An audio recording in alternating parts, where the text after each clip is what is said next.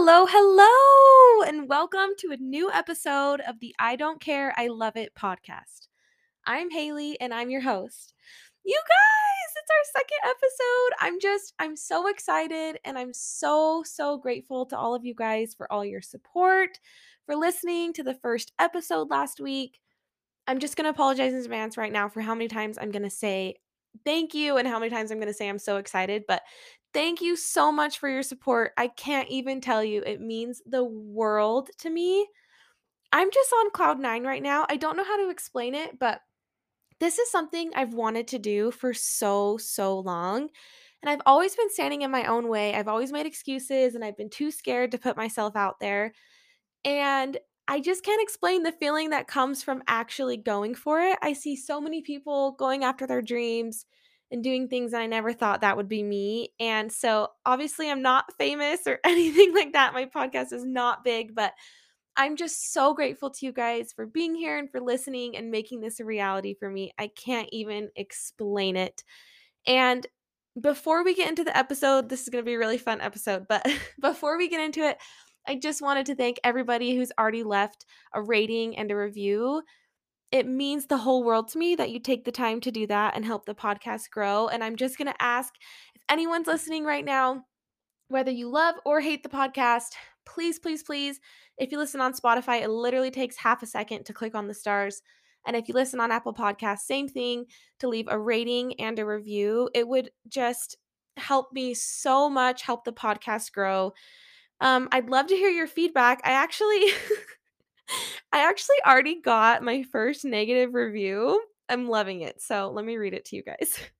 The title is This is a Podcast, and the writer is MAGA Bro 2024. So MAGA Bro says, quote, "This sounds like you putting the audio of your IG stories onto a podcast. Is there going to be a theme to any of your content or just you rambling on about your life like you do on Instagram? Also, you obviously failed your high school government class." Thank you so much, MAGABro 2024, for leaving me a review. Thanks for being a great example. I really appreciate it so much. I truly do, that you took the time to leave me a review and leave me feedback.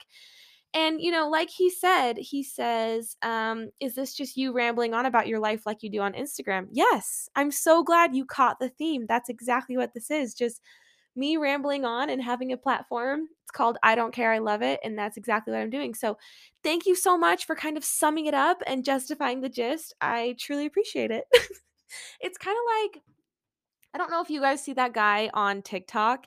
He's called Charles Gross and he's very fancy. He always does these videos about Hermes bags and rare designer things, but sometimes he'll do episodes with a negative comment and talk about the negative comment. But regardless, he starts every single TikTok video by saying, "Thank you so much for your comment. I truly appreciate it."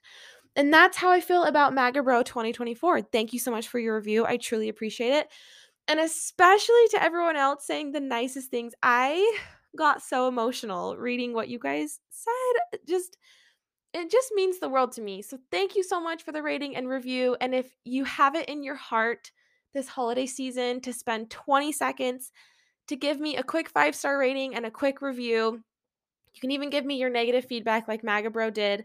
It would just mean the absolute world to me. Thank you so much. Okay, without further ado, let's get into this fun episode.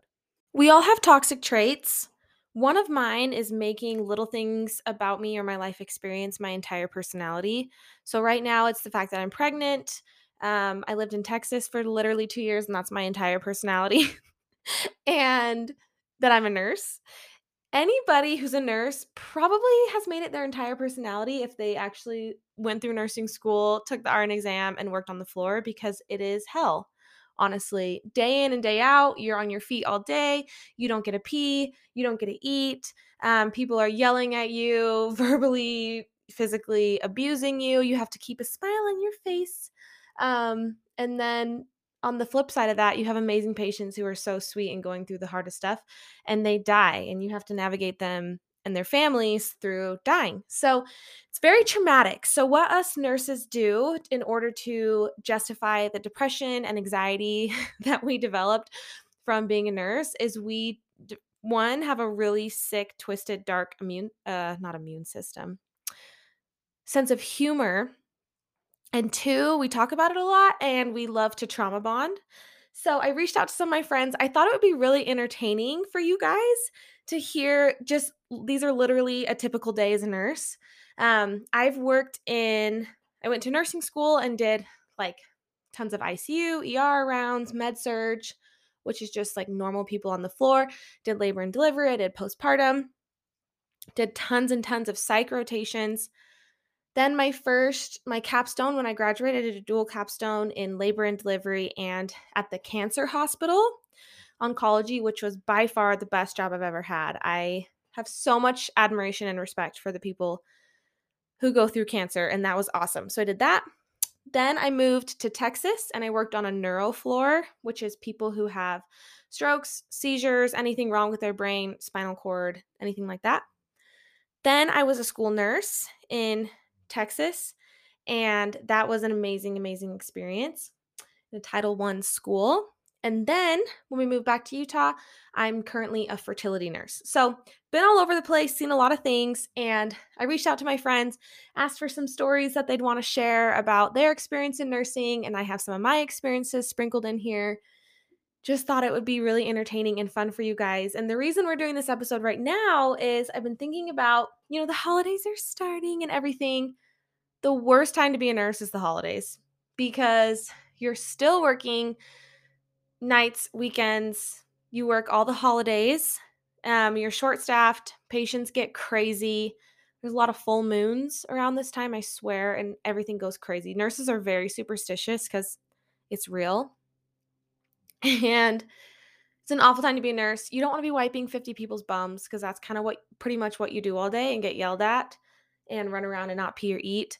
You want to be home with your family, but instead you're at work taking care of people who really need it. So this is also a shout out to all the nurses and just maybe a little bit of an education for you non-nurses. Please be nice to nurses, especially this holiday season.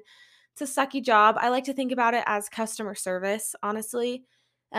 Crazy things happen all day long and you just have to stay professional and keep a smiling face and keep taking care of these people who are literally abusing you. So just try to be extra nicest to nurses this holiday season and anyone in healthcare. But I hope you guys enjoy this episode because it's a lot of fun. And just a quick trigger warning before we get into the stories. This episode is full of bodily fluids, poop, sex, all the things that make people really cringy and uncomfortable, psychological disorders. So just learn to laugh along with us. But trigger warning if you're sensitive to that. Okay, here's the first story from one of my friends. She says, quote, "We work at a hydration infusion center," which is when people come in to get IVs put in to get infusions of like vitamins or other things. And we had this lady come in that wasn't ... all the way there. First of all, she told us that she was a hard stick and that she has a lot of veins on her stomach. So when someone says they're a hard stick, it means they know that it's really hard to get an IV in them, and they'll kind of help you know the best place to go so you don't poke them 100 times. So she had a lot of veins in her stomach, she says. We looked at them and they weren't veins. They were stretch marks. Of course, we refused to put an IV in her stretch marks. It's not going to work. And so she demanded for an IV to be placed on her foot. So you have tiny, tiny little veins in your feet. First of all, it's extremely painful to get an IV in your foot. And we try to avoid it at all costs because it's super hard to get anything through those veins, any infusion. But she demanded. So the nurse working on her is like, okay, fine, let me get a heat pack. Heating pack will help make the veins pop, make it easier to infuse. So he goes and gets a heating pack and is having a hard time squeezing it to activate it. She snatches it out of his hand and rips it apart. All the insides went flying everywhere. We all had a good laugh. He gets it cleaned up and is sweating because this is such a train wreck. Usually when patients do something you cannot believe they just did, that was like so crazy, you're just like, haha, and they think it's hilarious, but really you have 20 other people you need to attend to, and it's like, okay. So where was I? Okay, all the insides went flying everywhere. We had a good laugh. He gets it cleaned up and is sweating because this is such a train wreck. In the middle of him putting in the IV in her foot, she grabs a tissue and starts dabbing the sweat off his face. Oh my gosh, that's hilarious. We thought it would be the end of the craziness, but because she had an IV in her foot, it took 3 hours to infuse. And during those 3 hours, she managed to hijack our Bluetooth music, blast weed music, and use her IV pole as a stripper pole. On top of all of it, when it came time to leave, she didn't have any money and left without paying. She's not allowed to come back. Oh my gosh. People are crazy. Like, come on. I don't know. That's probably just a day in the life, honestly, at an infusion center. Okay, next one. Quote, recently we had a patient threatening to shoot people because they refused to wear a mask. Cops were called to same-day surgery, and the person wasn't having surgery. It was their family member. They were pretending to be a patient. They did find guns in the person's car when it was searched. So, unfortunately, this is something that happens all the time, is people will come in and threaten to, like, shoot us all up. They'll say really scary things. Like, I remember working multiple times where someone threatened to, like, shoot someone or kill someone or find someone, and it's terrifying because they know where to find you, and you don't know what that person has going on, and a lot of these people are not mentally okay. I'm glad they searched his car. Usually they don't take it that seriously, honestly. They're like, yeah, whatever, and then awful things happen. And so you're always watching those videos where it's like, if an active shooter comes in, what are you gonna do?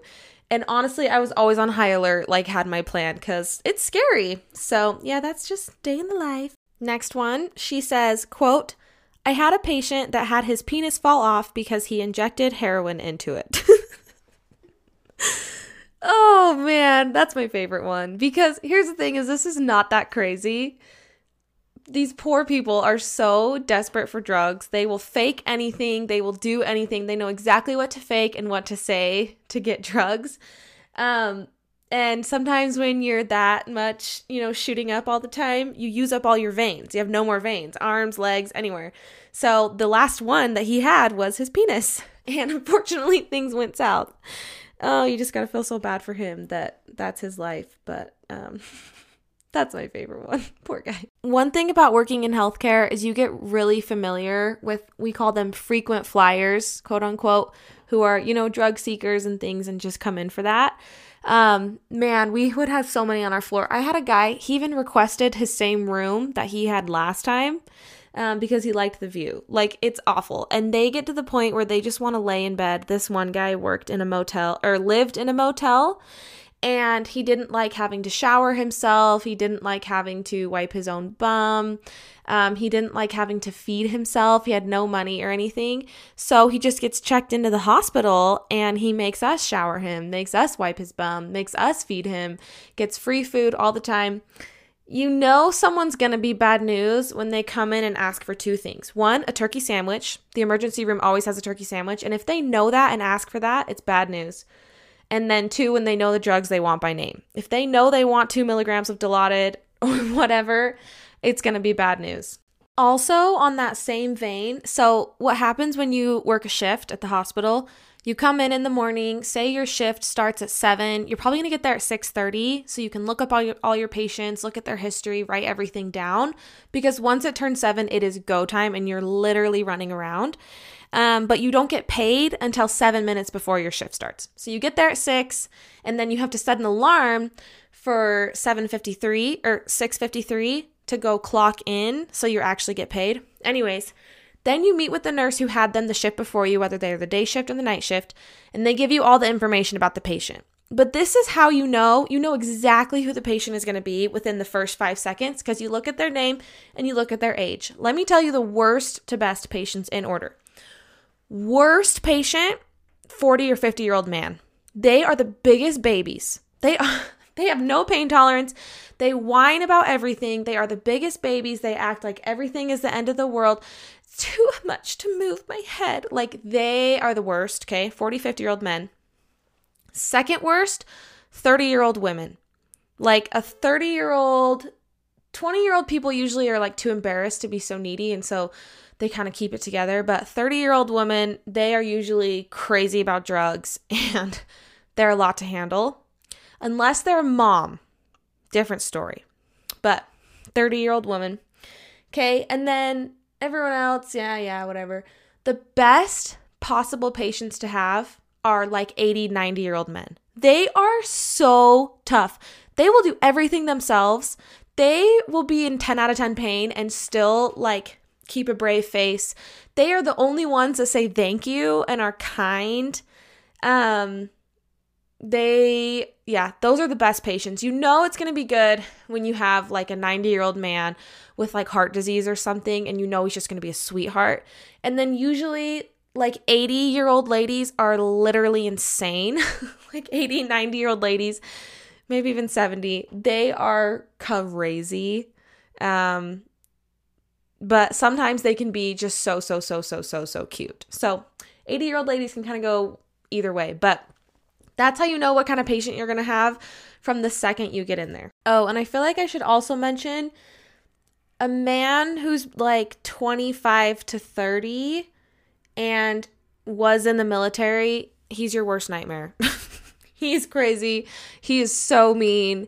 And he makes every little thing. Literally, like, I had a patient where the bedside table kind of like hit his arm and he goes, ow!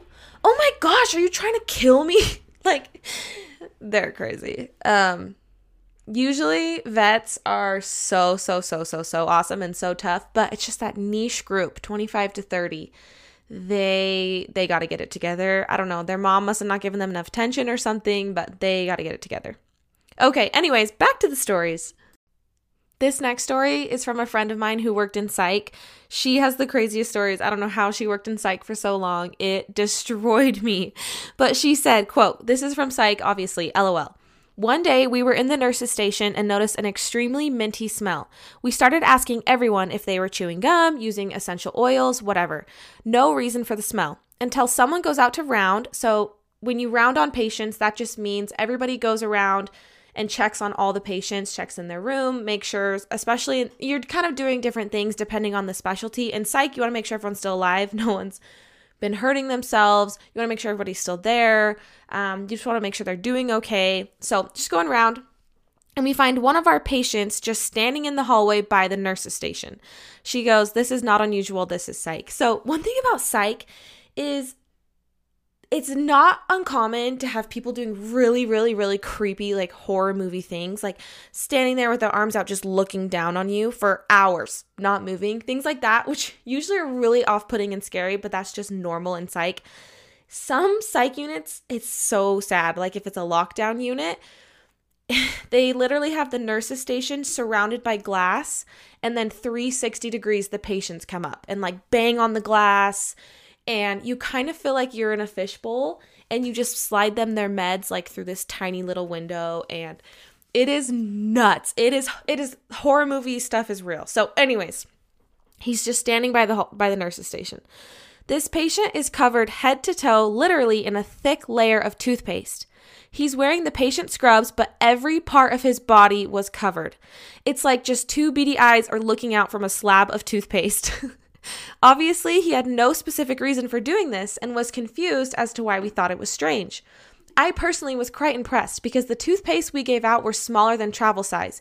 We found so many of them, like probably 50 in his trash can.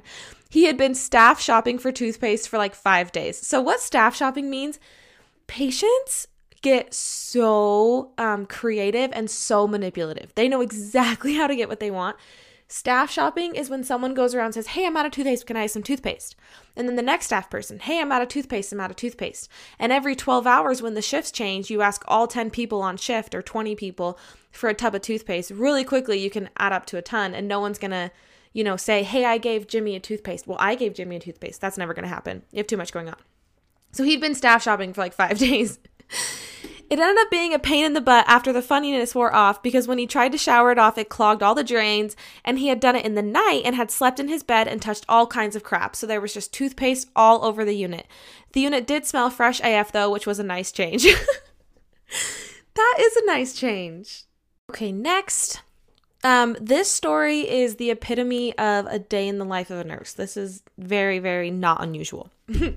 So she says, quote, during COVID, I was transferred to a med-surg floor for a couple months. Literally worst thing ever. Med-surg is the hardest. That just means medical surgical. That's just like all the patients who are on the floor just need a lot of help. Also, I was 8 months pregnant, she says. One night I had a patient. She was an old woman, probably in her 80s, and only spoke Russian. On top of that, she had severe dementia. So even with a Russian interpreter, we weren't getting anywhere. I went in and met her and did my initial assessment, gave her nightly meds, and called it good. I went in a little while later to check on her, and lo and behold, she had pooped everywhere. Like pooped in the bed, had it all over herself, smeared it on the bed rails, side table, and even got to some of the walls. I tried reasoning with her to let me and the aide clean her up, but she was so stubborn. I don't know what she thought we were doing, but she refused to let us clean up. For almost an hour and a half, we worked with her to get everything cleaned up, and finally we did, but that was the worst hour and a half of my life. I don't know how I didn't throw up because of the smell, and that room was horrific. Needless to say, I don't work with any adults anymore. Haha. Yeah, working with kids is where it's at. So this probably happens to you once a week, where a patient poops everywhere. Always, grown people, and they always have kind of like mental problems. They poop everywhere, and then they grab it and smear all over the place. They get it in their hair, they smear it everywhere, and it is really hard to clean up. And usually they get combative, and so they swipe at you, and they get it all over you, and it is so nasty, you guys. It is so nasty. The other problem with this is it's not like you have an hour and a half to be cleaning somebody up. You barely have enough time to keep everyone alive as it is.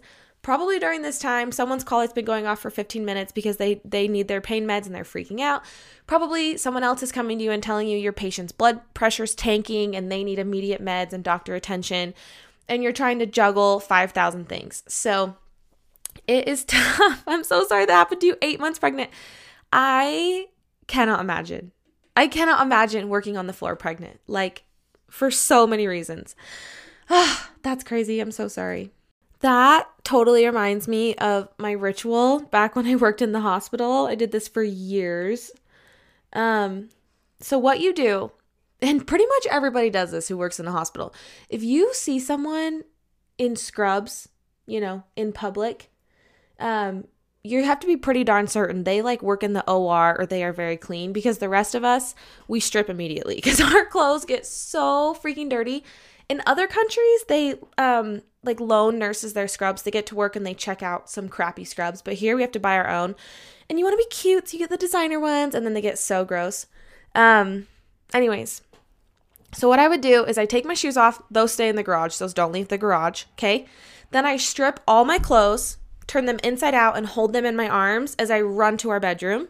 And in our bedroom, I had a separate hamper dedicated to my nursing stuff. That was extra gross. That would be washed separately. So bundle up all my clothes, hold them, and run naked to our bedroom. Well, one day, I didn't know this, but Avery got us cameras for our, inside our house to watch our dog Peach as she was home alone. And they're motion-activated cameras. And so I get home, take off all my clothes, and I'm running through the kitchen naked, bare butt naked. And the camera just pans following me. And then Peach is just trailing behind me running. It was the funniest video ever. But yeah, that's what you do, because these kind of gross, you have gross stuff all over you. I mean, people throw up on you all the time, blood, all kinds of medications and feedings and things. So much poop. And even though you wear gowns and you wash your hands 10 million times and stuff, you just can never be sure. So once you get all your clothes in your nursing dedicated hamper, you take a 20-minute piping hot shower and just wash off the whole day. And you scrub and scrub and scrub and scrub. And then you hope and pray that you didn't bring C. diff home. Okay, I'm going to share a couple stories, and then we'll get back into some stories of my friends. So like I said, I worked in a cancer hospital when I was first starting out, and it was my favorite job ever, still is. Been a nurse for almost 4 years. Anyways, and just the patients were amazing. The staff was amazing. Just the best experience, but the hardest, saddest thing ever. But anyways, sometimes we had some kooks. So we had this patient that came in, and she was a total drug user, and she had cancer, and the drugs were really interfering with her healing and all that stuff. So she came in, and we had to keep checking her bag because she would have visitors bringing her drugs, and she'd be shooting up through her IV. It was crazy. But she got super mad at us for taking away her drugs. So when the doctor came into her room to round on her in the morning, he reached over to check on her IV, and she bit his hand.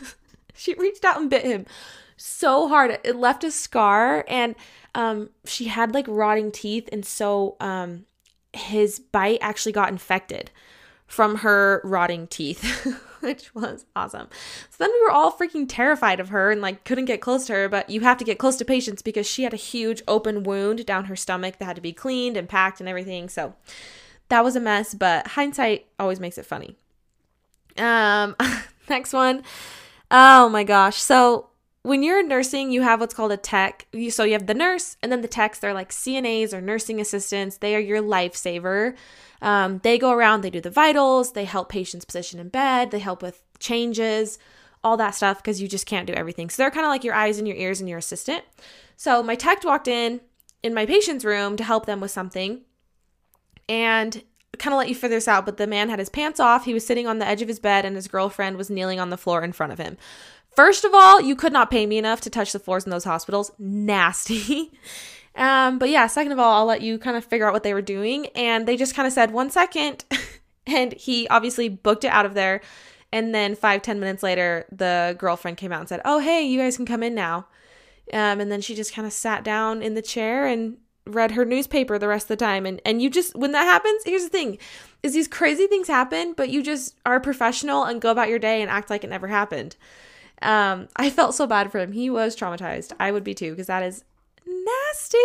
I also had a coworker who she was walking out of the patient's room, and sometimes patients just get so upset at you for no reason. She was walking out of the patient's room and he got his lunch tray, you know, like those ones from the cafeteria that the food comes on. He grabbed his lunch tray and frisbee as hard as he could, threw it at her back. And she was only a couple feet away from him, and it broke her back. She wasn't like super young, but she wasn't super old either. She was like in her 50s, and it broke her back. And she only got 2 weeks off work, had to have surgery, and she still has problems to this day, but still has to work. It's just crazy, like the things that we go through, the abuse truly that we take, and then you just have to turn around and come back in and give them pain medicine and have them cry to you and take care of them. It's just, it is crazy. I feel so bad for her. Her back will never be the same. Like, it's bad. I'll do one more story and then we'll get back into some stories from my friends. But so how it kind of works is a patient will come in through the emergency room, the ER, right? And you have a nurse down there, and that nurse will take care of you and just kind of get you stable and make sure you're going to live the next few minutes. And then when you're ready, you get transferred up to what's called the floor. So if you've ever visited someone at the hospital, they're on the floor. Okay. And I worked on the floor. Okay. So the ER nurse sends the patient to the floor nurse, and the ER nurse will call the patient when they're ready to send them and say, hey, you know, this is what's going on with the patient. So you kind of get their background, what they've done in the ER, what you need to start doing when they get there. So you're prepared for them to come up, right? So I talked to the ER nurse about this patient. He was young, healthy, fit. He just had something wrong with his eye. So he needed to come to the neuro floor to help with that. You ask if they can move on their own, because you need to know if they need help getting up to the bathroom. You need to know if they need help with, you know, anything, how much help they need, or if they're kind of more independent and you need to give them privacy. You kind of need to know what's going on. So she said, oh yeah, he can move fine. He can get to the restroom. Like, he's totally fine. So he gets up, I go into his room, I introduce myself as his nurse, kind of start doing what we need to do. And I ask him if he needs anything. And he says, yeah, actually I need to go to the restroom. I said, okay, perfect. Here's your bathroom right here. I'll just step out and give you some privacy so you can go to the bathroom. And he goes, I don't have any legs. And he takes off the blanket and shows me that his legs are cut off, like at his thighs. And the ER nurse totally told me, you know, that he could walk fine and he was totally independent on his own. Poor guy, didn't have his wheelchair, didn't have anything, and totally needed help to the bathroom. And I stood there looking like an idiot saying, oh yeah, just get up and go to the bathroom and I'll come back in later. I have to say, absolutely zero shade to ER nurses. I could never do what they do. They are the most amazing people. They handle the most high-stress situations. They're usually very calm, like very adventurous. Usually on their day off, they're like skiing and climbing and doing all this crazy stuff. I could never be them. But one thing that isn't required of their job is to be very detail-oriented. So if you tell them something's wrong with your eye, they're only going to look at your eye and then not going to deal with the rest. So no shade to the ER nurse, but stuff like that happens all the time, and it's a very common fight that we have.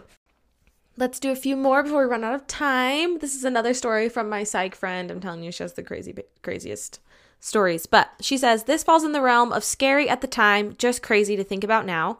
Intensive treatment psych, we got an invol patient, which means involuntary. So usually when patients are in the psych ward, they are there voluntarily, but sometimes it's a court mandate or the police or something like that, and they're involuntarily held at the psych unit. So he was a short, stocky guy, probably 5'6" or 5'7".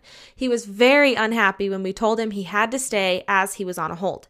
He literally had a psychotic break at that and went full on mom lifts a car to save her baby mode.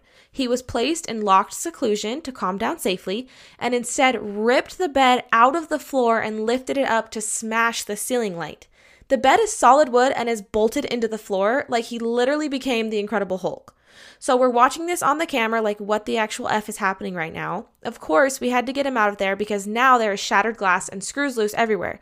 So we open the door and he ramps past the staff and busts through the locked unit doors. These are like electric, very secure locked unit doors. Usually there's multiple of them. Like no one escapes.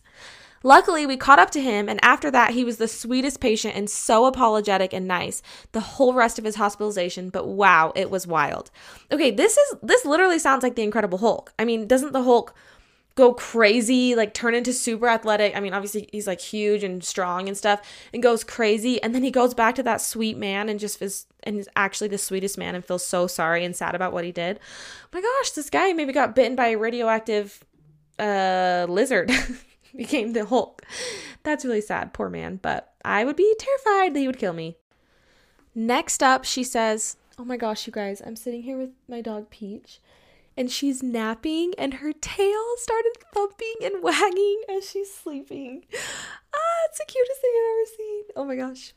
Maybe you can hear the little thump in the background. I don't know. But, okay.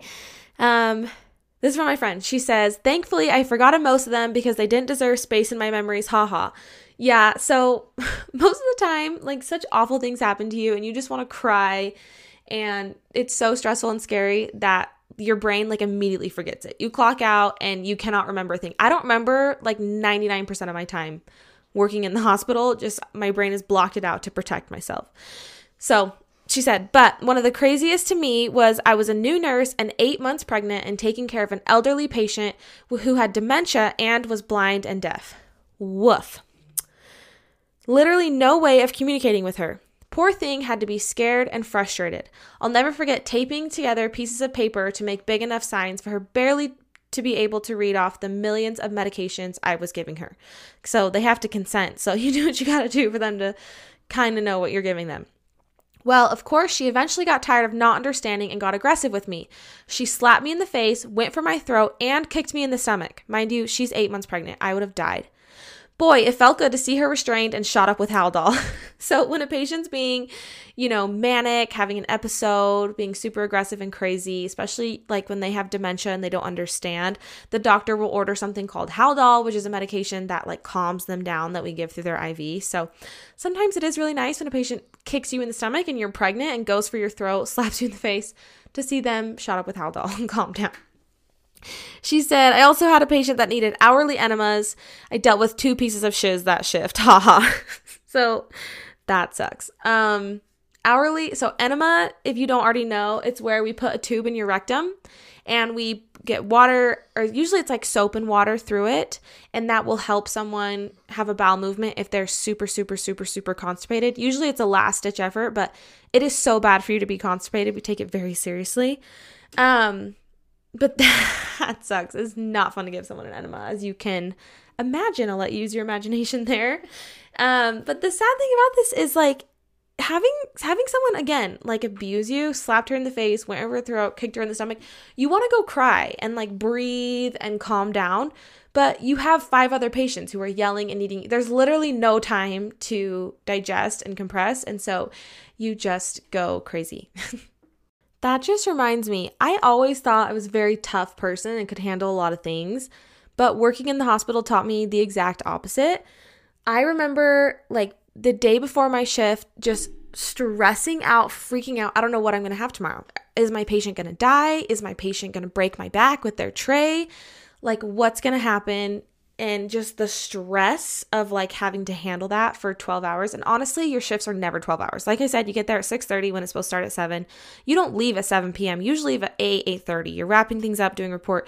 So you can kind of plan on working for 14 hours. So anyways, just so stressful and so scary. To all my friends who still work in the hospital, like, you are my hero. I don't know how they do it. You have to just get like so jaded and just learn how to compartmentalize. But my mental health could not handle it. Like, I lasted nursing school, and then I lasted a full year after nursing school plus my capstone, and then I was tapped out. It is so tough. I'm like, the trauma is coming back. We are about out of time, so I'll just share a couple more and then we'll wrap up. But this is another story from when I worked at the cancer hospital. I had this patient, and he wasn't psych, like, he wasn't crazy, but he wasn't all there, and he would narrate everything that happened, as if he was on the phone with someone, kind of explaining what's going on.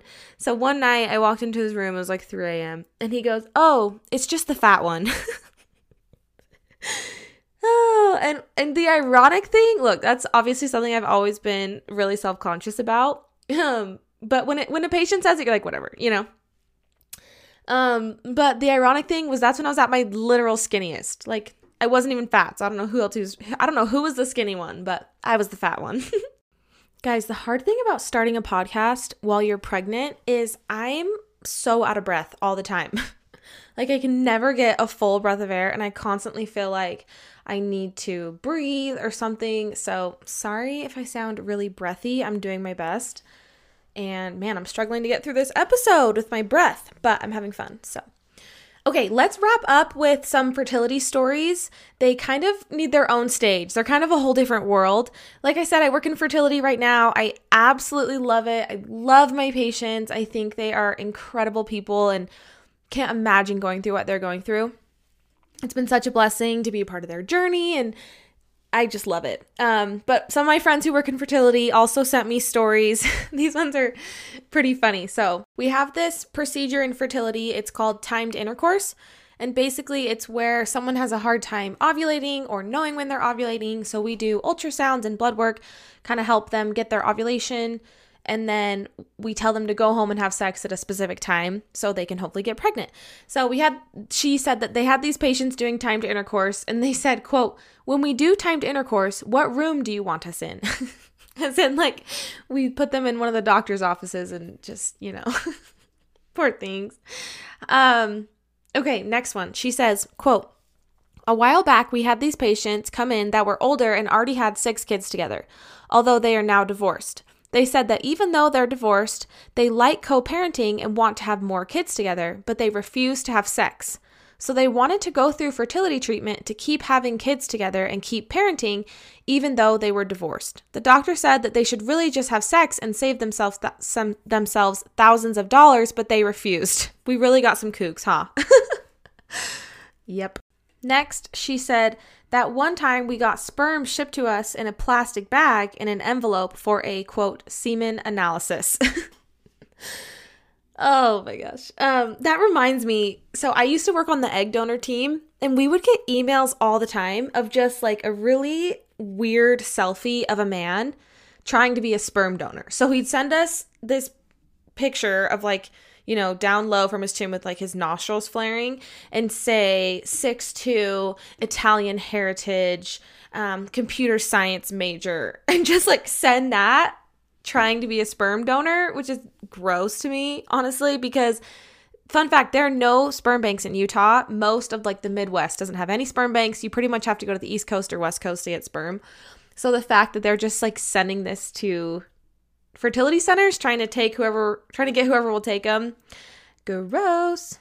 That is all we have time for. I'm sure we'll do a part 2 in the future, but I need to keep myself on a leash because I could go on and on and on and on because, like I said, I have so much trauma from being a nurse. It ruined my life. So I kind of have a lot to share, but I hope you guys enjoyed this episode and found it as entertaining as I did. It's okay to laugh and have a little bit of dark humor with this. It's how you cope. But I will say that people will reach out to me sometimes and be like, "Hey, I'm, thinking about going to nursing school," all this stuff. I want to just tell them don't do it. It's not worth the emotional sabotage. But I do want to say, like, I am so grateful to be a nurse and, to be there in these patients' worst times of their lives, to be trusted with things like that. Honestly, it's an honor and it's very humbling, and I'm so grateful for my experiences. I wouldn't take them back for the world because they really shaped the person I am today and really opened my eyes to things and made me a lot more compassionate, empathetic, capable handling stressful situations. So I'm so grateful. But if this doesn't sound appealing to you, because all these stories, something like this is going to happen to you every single day, if not all day. If that doesn't sound appealing to you, maybe pick a different career.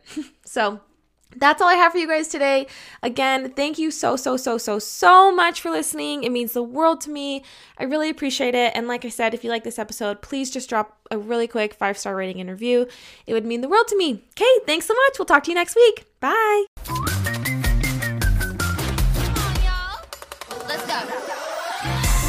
Thank you so much for listening to I Don't Care, I Love It. You can catch a new episode every Wednesday. Make sure to subscribe so you don't miss anything. And if you like this episode, we'd appreciate it so much if you could give us a rating and a review wherever you listen to this episode. Thanks again. We'll see you next week.